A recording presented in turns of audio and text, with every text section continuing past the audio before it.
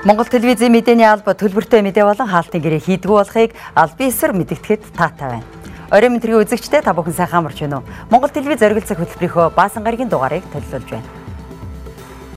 Бүх нийтийн бэлэн байдлын зэргийг 5 дугаар сарын 8-ны өдрийн өглөөний 6 цаг хүртэл сунгалаа.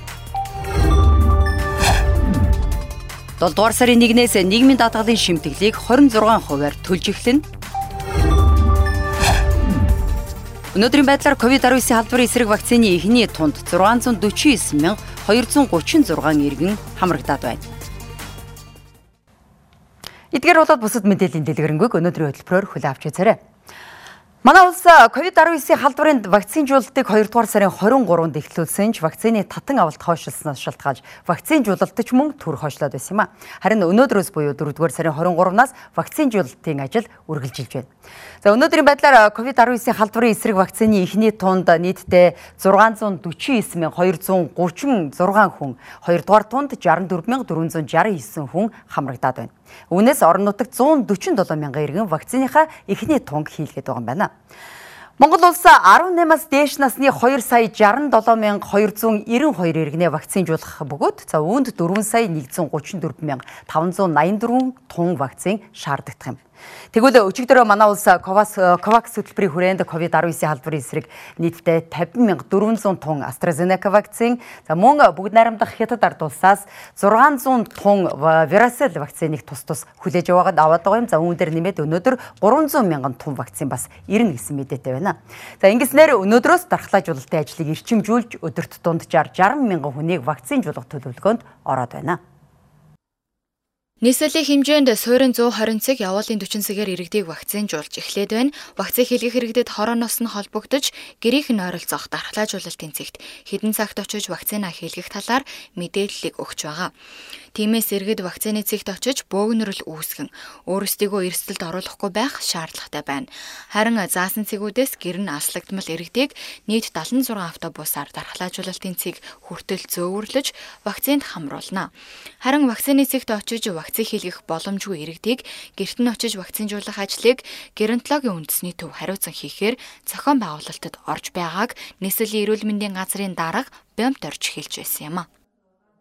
Эдгээр вакцин хангалттай ирж байгаа ч гэсэн эрүүл мэндийн яамны зүгээс бол бидний насныхаа яг зорилттой бүлгийнхаа хүмүүс рүүгээ төлхөө вакцинжуулахын бодлогоо барьж цаашдаа вакцинжуулнаа. Ингэснээр бид нар богино хугацаанд энэ сүүлийн үед халдварын тархалт их өндөр явж байгаа. Тийм учраас энэ богино хугацаанд эрсдэлтэй бүлгийн насныхаа иргэдийг төлхөө вакцинжуулалт хамруулж халдвараас хүндрэлээс цаашд бас нас баралтаас сэргийлэх зорилгоор ажиллана. Иргэд вакцин хүрэлцэхгүй гэж яарч сандрах хэрэггүй. Учир нь өчигдөр Монгол Улсын их хурлын дарга Орос улбаны улсаас Монгол улсад суугаа онц бөгөөд бүрэн эрх дэлчин сайдыг хүлээн авч уулзах үеэр Орос улбаны улсаас авах 1 сая тонн Sputnik V вакцины 2 дахь ээлжийн нийлүүлэлт эх 7 хоногт багтаж ирнэ гэдгийг мэдэгдсэн. Цаашид вакцины нийлүүлэлтийн хугацаа графикийг тодорхой болгож вакцин татан авалтыг үргэлжлүүлснээр 5 дугаар сарын 10 гэхэд нийслэлийн иргэдийг 2 дугаар тунд хамруулж 6 дугаар сарын 10 гэхэд 2 дугаар тунг хийж дуусгах тооцоололтой байна. Зохион байгуулалтыг дэмжиж хороо хэсгийнхаа ахлагч нарын гаргасан хуваарийн дагуу өөрийнхөө гэрт ойрхон байгаа дархлаажуулалтын цэг дээр очиж дархлаажуулалтанд хамрагдах боломж нэгдэж байгаа. За мөн нийслэлээс зохион байгуулж байгаа нэг ажил бол тухайн дархлаажуулалтын цэгээс зайдуу алслагдсан амьдарч байгаа хүмүүсүүдийг дархлаажуулалтын цэг хүртэл богино ирээсээр автобус үйлчилж байгаа. Энэ автобусанд бол хүн хоорондын зайгаан бариад тэгээд тухайн цаг минутанд нь товлолтод тохируулаад хүмүүсүүдийг зөөвөрлөн вакцинжуулалтанд хамруулах ийм үйлчилгээг бас үзүүлж байгаа. Харин орон нутагт 147,000 иргэн Veracell вакцины эхний тунг хийлгээд байгаа. Тэдгээр иргэдийн 2 дугаар тунгийн вакциныг өнөөдөр хүлээж авсан вакцинаасаа илгээх юм байна. Дархлаажуулалтын ажил эрчимжиж эхэлсэн чи иргэд мэдээлэл хомс байгаагаас үүдэн вакцинжуулалтын цэгүүддэг ачаалал их байна. Хүн цөөтэй гэгдэх хотын төвийн байршлуудад буюу 11-р сургууль мөн шинэ хүүхдийн ордонд байрлаж байгаа вакцинжуулалтын цэг гэгтэл 2 дахь өдрөө иргэдийн хувьд дарагдж байна. Манай сурвалжлагч үүсэт байгаа нөхцөл байдлын шалтгааныг тодруулжээ. 4-р сарын 23-ны байдлаар нийслэлийн Сүхбаатар дүүргийн хүүхдэд ордны дархлаажуулалтын цэг дээр тус дүүргийн 1, 2, 3 дугаар хорооны 1000 орчим иргэнд Хятад улсын вирусэл болон бүгд найрамдах энэтхэг улсын AstraZeneca вакцины давтан тунг хийхээр төлөвлөжээ. Эдгээр иргэдэд хорооноос нь холбогдож хаана хэдэн цагт очиж вакцина хийх талаар мэдээллийг өгч байгаа юм а. Эхнийхээ тон 3 сарын 13-нд хамрагдсан. Тэгээд уг нь 4 сарын 10-нд орох хэрэгтэй байсан. Тэгээд тэр сая хуулиар ажиллагаалаад ер нь бол хойшлогдоод одоо өнөөдөр орох гэж. Мессеж ирсэн. Тийм хороноос хамрагдаараа гэсэн мессеж ирсэн. Манай хорооны өвсөн Facebook групп хаяг манай хорооны дарга хүртэл бүгдээр мэдэгдэжсэн. Очир их байна уу? Тэг жоохон зохион байгуулж жоохон муул шүү дээ. Ажлынхаа шумааг хариалтаа Сүхбаатар дураг гэдэг. Тэгэхээр ер нь бол харьяал өөр юм байна шүү дээ. Тий, өөр ажлын шум. Тэгвэл ямар мэдээлэл аваад энэ зүйлийг хийж ирсэн бэ? Ажлынхаа юугаар тэгч 2 дахь юугаар. Өчигдөр манай ажлынхаа хэлгэсэн. Энд үү? Тий. Тэгээ би ээлжийн ажилдаа байж байгаа л өнөөдөр буугаад хийчих. За нэг 2 цаг болж байна одоо. Очир нэлээ их байна. Одоо орох төгссөн байна уу? Орох ирсэн. Гэвч тус дүүргийн харьяалгүй давтан тунгаа хэлэх хугацаанд болоогүй мөн ажлын байр ойрхон зэрэг шалтгаантай цөөнгүй иргэд тус дархлаажуулалтын цэгт ирж дараалал бөөгнөрөл үүсгэжээ. Иргэд өөрсдийн харьяалын бус дархлаажуулалтын цэгт вакцинжуулалтад хамрагдсанаар эмч нарын ачаалал хэсгээс гадна иргэдийн халдварын эрсдэлч нэмэгдэж байгаа юм а. За өглөө 8:30-аас хойш ерөнхийдөө вакцинжуулалт хийгдээд эхэлсэн. Гэхдээ манай ард иргэд бол бүр 5:40-ээс ахвалаад очролцсон л хүмүүс байгаад энэ гадаа нэлээд даарчихсан тий. Тэгэхээр би бол ард иргэдээ вакцина хийлгэхдээ даарч хүрэхгүй унд цагаа уугаад сайхан амраад ирээрэй гэж зөвлөгөөр байгаа байхгүй. Тэгэхээр 8:30-аас 9 цагийн хоорондоо ирээл очрлоод вакцинд хамрагдаад болно. Ерөнхийдөө манай ажил энд ойрхон энд ингээ явж исэн гэд хэлэж байгаа хүмүүс бол байна. Гэхдээ тэр хүмүүс аль болох өөрийнхөө харьяалын дагуу хийлэгжиж Монгол улс даяараа вакцинжуулалтын очир дараалч чинь яг хэвийн үргэлжлэх байхгүй. Тэгэхгүй нөгөө нэг яг харьяал хамралцахгүй дуртай газар очиж хэлүүлээд хар жоохон юм их замраагүй байдал үүсчих гээд байна. Тэгэхээр ард иргэд манай аль болох хуваарлагдсан газраа л хэлхийг бодороо л гэж зөвлөмөр байна. Иймээс иргэдэг өөрийн харьяалын бас дархлаажуулалтын цэгүүдэд олноороо очиж бөөгнөрөл үүсгэхгүй халдвар хамгааллын дэглэмийг зөрчихгүй байхыг холбогдох албаныхнаас уриаллаа. Бүгд найрамдах Хятад ард улсын вирусэл вакцины давтан тунд хамрагдаж чадаагүй иргэд өнөөдрөөс вакцинжуулалтад хамрагдаж эхэллээ. Өчигдөр манай улс уг вакцины 600 мянган тунг хүлээн авснаар өнөөдрөөс эхлэн нийт 4 өдрийн туршид иргэд уг вакцины давтан тунг хийлгэхээр болж байна. 4-р сарын 23-наас эхлэн манай улсад дархлаажуулалтын ажил үргэлжилж байна. 23-ны өдрөөс эхлэн нийт 4 өдөрт багтаан 4-р сард Sinopharm-ын вирусэл вакцины 2 дахь тунгаа хийлгэх ёстой байсан иргэдийг вакцинжуулалтанд хамруулах юм байна. Үүнд 4-р сарын 23-нд 55-аас дээш насны иргэдэд вакцины 1-р тунг хийх юм. Мөн энэ өдрөө 4-р сарын 9, 10, 11, мөн 23-нд Sinopharm-ын вирусэл вакцины 2 дахь тундаа хамрагдах ёстой байсан хүмүүс вакцина хийлгэх юм байна. 4-р сарын 24-ний бямб гарагт энэ сарын 12, 13, 14, мөн 24-ний өдөр 2 дахь тунгаа хийлгэх хуваарьтай хүмүүс вакцинд хамрагдах бол 25-ны ням гарагт энэ сарын 15, 16, 17, мөн 25-нд 2 дахь тунгаа хийлгэх хуваарьтай хүмүүс вакцина хийлгэнэ. Тэгвэл 4-р сарын 26-ны даваа гарагт Sinopharm-ын вирусэл вакцины давтан тунгаа энэ сарын 18, 19, 20, 21, 22-нд хийлгэх ёстой байсан хүмүүс мөн 26-нд хийлгэх хуваарьтай иргэд вакциндаа хамрагдана гэж төлөвлөжээ. Энэ 4 өдөрт иргэд Sinopharm-ын вирусэл вакцины давтан тунгаа авах боломжтойгоос гадна 55-аас дээш насныхан уг вакцины эхний тундаа хамрагдах юм. Иргэн таны вакцин хийлгэх тов байршлын мэдээллийг харьяа хороо дүүргээс холбогдож өгөхөөс нааш вакцинжуулалтын цэг дээр дураар очиж бөөгнөрл үүсгэн өөрийгөө болоод бусдыг эрсдэлд оруулахгүй байхыг холбогдох газруудаас онцгойлон анхааруулж байна. Мэдээллийн хөтөлбөр зочны ярилцлагаар үргэлжилж байна. Хатуу хөл хориог 5 дугаар сарын 8 хүртэл сунгах шийдвэр өнөөдөр гарсантай холбогдуулан хөл хорио эдийн засагт хэрхэн нөлөөлж байгаа талаар эдийн засагч мөнх соёлтой манай сэтгүүлч Намун Цэцэг ярилцжээ. Яагаад энэ хөл хоройн дээр хүмүүс бас эмзэглээд байгаа вэ гэхээр те нэгдүгээрт ер нь бол энэ тухайн улсын ард иргэдээс ч гэдэг юм уу шийдвэр гаргагчдаас шууд хамааралгүй дэлхийн нийтийг хамаарсан юм цар тахал гэсэн халдварт өвчин гарчлаа штэ. Тэгэхээр энэ аюултай өвчин чинь эргээд хүн биднийг эрүүл мэнд чухал уу эсвэл одоо энэ эрүүл мэндийн асуудал маш удаан хугацаанд үргэлжилчихээр эдийн засгийн асуудлаа доголдуулжаад ирчихжээ. Тэгэхээр эдийн засаг чухал уу гэдэг энэ хоёр асуудлыг нэг дор шийдэж чадахгүй байгаа нөхцөлд аль нь дээрвэ, алийг эхэлж төрүүлж хийдвэ гэсэн ийм одоо сонголтод хүргээд байна л да. Тэгэхээр цар тахлын энэ өвчнийг бол нэг дор нэг одоо тохиороор шийдэж чадахгүй байна. Хугацаа хэрэгтэй байна. Мөн одоо санхүү мөнгөний зардал хэрэгтэй нэгэд маш олон юм шаардлагатай байна. За нөгөө талдаа нэгэн шийдвэр гаргагчдад өөрсдөд нь одоо иргэдийнхаа нийгмийнхаа төлөө одоо оновчтой шийдлэг гаргах энэ эрх мэдэл нь байгаа юм чинь энэ цар тахлын өвчин 2020 оны 1 сараас Монголд ингэж яригдаж анхны кейс гарч ингэж эхэлсэн үеэс эхлээл маш одоо тодорхой бөгөөд ийм урт хугацааны төлөвлөгөө гаргах хэрэгтэйсэн. Магадгүй энэ нөгөө өвчний энэ кейс нь өөрөө тодорхой байхад бас боломжгүй гинтийн зүйлэгтэй таамаглагшгүй энэ шин тутам орчин нөхцөл мөн боловч тухайн үед нь эрдэмтэд судлаачдаа ашиглаа тооцоо судалгаан дээр үндэслээд нарийн одоо дунд болон урт хугацааны ийм тактиктай төлөвлөгөө боловсруулсан бол өнөөдрийн ийм байдалд орохгүй байх байсан магадaltaй учраас иргэд бас бухимдаад байгаа. 3 дугаарт одоо энэ иргэдэд ч бай, аж ахуйн нэгжүүдч бай, өөрөөр хэлэх юм бол бизнес эрхлэгчдэд ийм тодорхойгүй байдлыг байн бий болгоод тэртээ өвчин тусчихгүй гэдэг айц төгшөөр дээр нэмээд энэ шийдлүүд нь өөрөө тодорхойгүй байгаад тахаар иргэдийн аж ахуйн нэгжүүдийн үйл ажиллагаанд нь шууд сөрөг нөлөөлөөд орлого ашигт нь маш их дарамт учруулад байгаа учраас иргэд ингээд одоо сүүлдээ бүр цар тахал яамаа амьдралаа бодё, эдийн засгаа бодё, мөнгөө бодё гэж ийм одоо шийдэлт хүрж шít. Тэр өнөөдрийн байдлаар харж эргээд хараад үзэх юм бол маш олон байгууллагуудаас судалгаа хийсэн байна. Жишээлбэл мэдээж манай үндэсний статистикийн орооноос одоо 2020 оны эхний 10 сарын статистик дүн шинжилгээ гарсан. Энэ оны эхний улирлынхч гарч ирсэн байна. Мөн түүнээс гадна олон улсын хөтөлбөрийн байгууллага гэж байдаг. Тэдний зүгээс гаргасан Фредерик Эбертийн сангаас бас жижиг дунд үйлдвэрлэгчид ер нь жижиг бизнес эрхлэгчдийн нөхцөл байдал ямар байгаа нь те гэдэг ингээ маш олон дэлхийн банкнаас бас энэ ковидын үе ба эдийн засаг гэсэн судалгаанууд гарсан байна. Мэдээж бүх судалгааны үр дүн юу харагдаж байгааг вэ гэхээр судалсан асуудлууд нь өөр ч гэсэн тухайн одоо асуудлуудаараа энэ цар тахлын үеэр маш их одоо эдийн засаг доголдсон.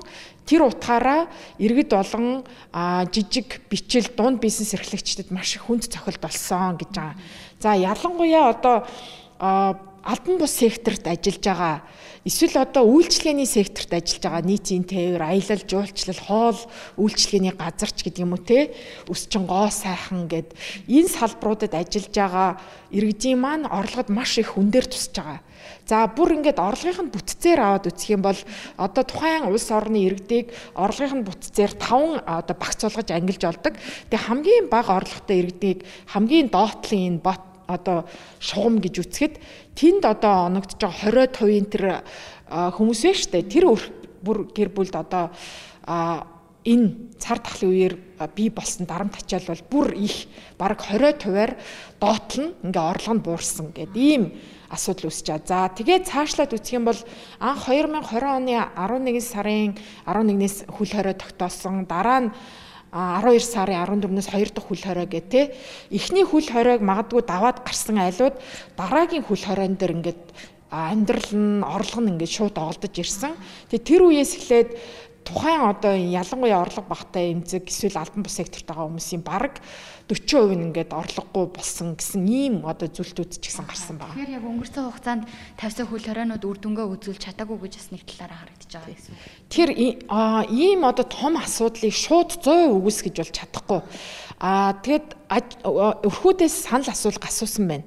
Тэр асуулгын үр дүнд юу гэжсэн бэ гэхээр маш олон төрлийн 32 байна уу хэдэн одоо үйл ажиллагаа бүхий ийм хөтөлбөр хэрэгжүүлсэн шүү дээ. Эдийн эрүүл мэнд ба эдийн засгийн эрүүл мэндийн асуудлыг шийдэх ба эдийн засгийг эрчимжүүлэх гэдэг утгатай ийм хөтөлбөр хэрэгжүүлэхэд одоо жишээлбэл тэрэн дотор хүүхдийн мөнгөний асуудал байна, ажилгүйдлийн тэтгэмж байна. Тухайн үед одоо нийгмийн даатгалын шимтгэлийг тэгэлсэн тий. Тэгтээ 6 сараар тэгээд аж ахуйн нэгжийн орлогын албан доторыг бас хөндлөх энэ төр гэдэг энэ бүхэн жингээд 32 шахав ийм хөтөлбөр байна. Тэгээд ерөнхий нийлмэл утгаараа бол энэ хөтөлбөрийг ач холбогдол өгсөн нөлөөлсөн гэдэг утгаараа тухайн одоо ялангуяа нөгөө эмзэг бүлгийнхнаас асуухад 37 гаруй хувь нь бол ерөнхийдөө сайн нөлөөлсөн гээд 56% ч юм уу ер нь зарим хэмжээгээр нөлөөлсөн гээд ийм бас хариултууд байна. Гэхдээ ер нь төгс маш асуудлыг шийдсэн гэсэн бол хариулт байхгүй. За тэгээд бид нар бүгдээрээ мэдж байгаа л да. Одоо эдийн засаг чинь ойрынхоо 1-2 жилд баг эргэж сөхөд одоо сэргэхэд хүнд болчлоо. Эргээд одоо ирээдүйд нөхцөл байдал ямар болохоос л энэ дүгнэлт гарна штэ. Одоо хүртэл бол эдийн засаг одоо тухайн Монгол улсын хувьд макро эдийн засгийн хувьд ч тэр аж ахуйн нэгжүүд бизнесийн секторын хувьд ч тэр бизнес чинь дотроо бүх хэмжээ байгаа л да. Бичил, жижиг, дунд, том гэд.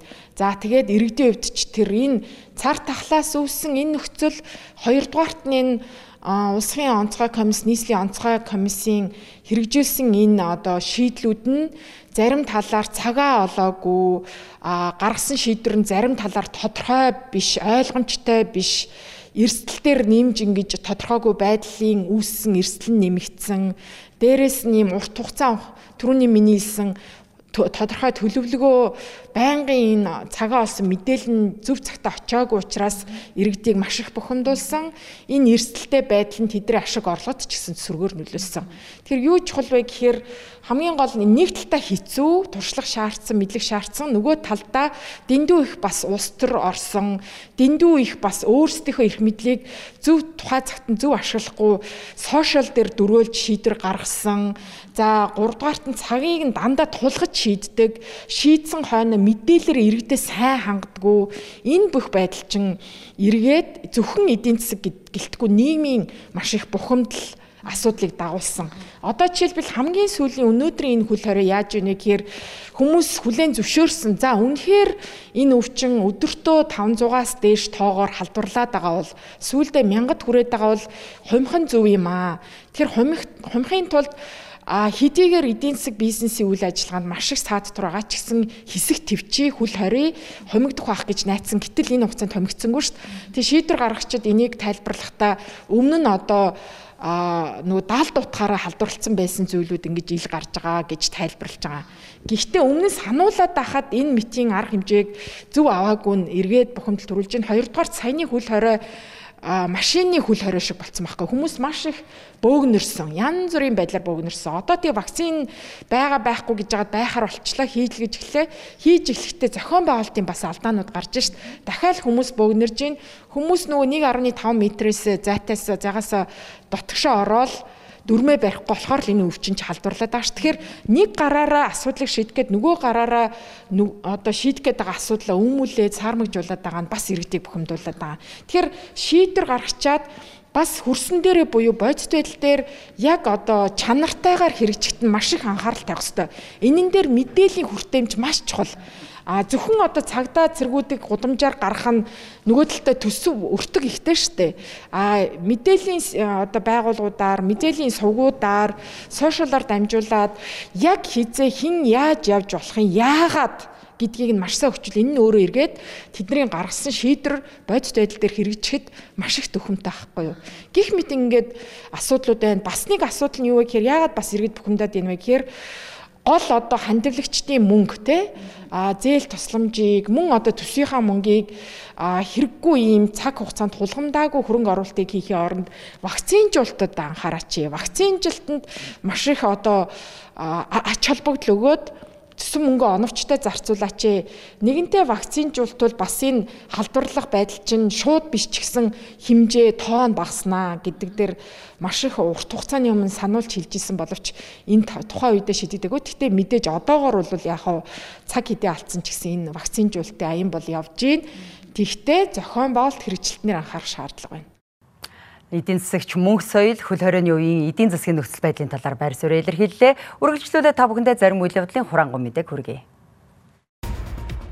Эрүүл мэндийн яам халдвар төвчин судлалын үндэсний төвөөс гаргасан хатуу хөл хоройг үргэлжлүүлэх саналыг өнөөдөр Улсын онцгой комиссийн нэгдсэн суралдаанаар хэлэлцэж дэмжсэн юм.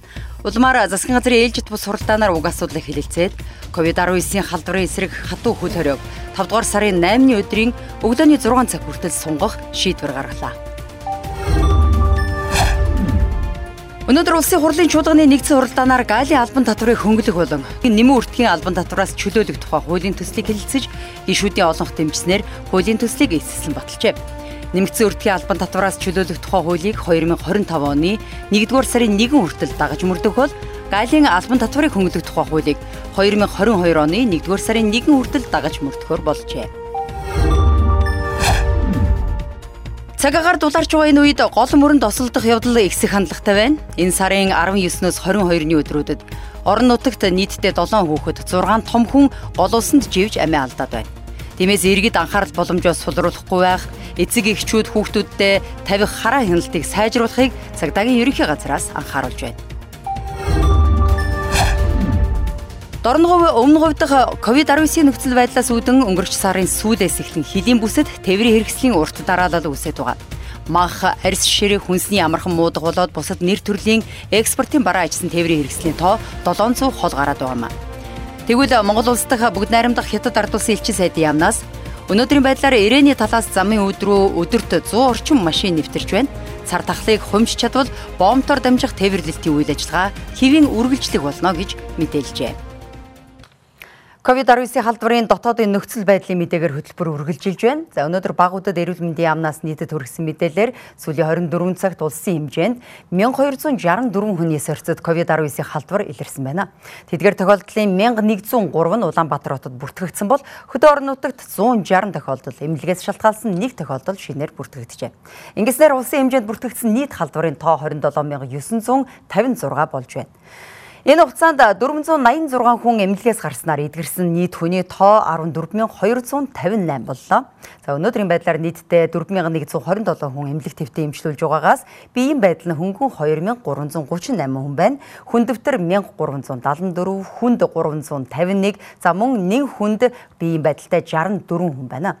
Мөн уг халдварын улмаас 8 хүн нас барсан нь манай улсад уг халдвар бүртгэгдснээс хойш хамгийн өндөр үзүүлэлт болж байна.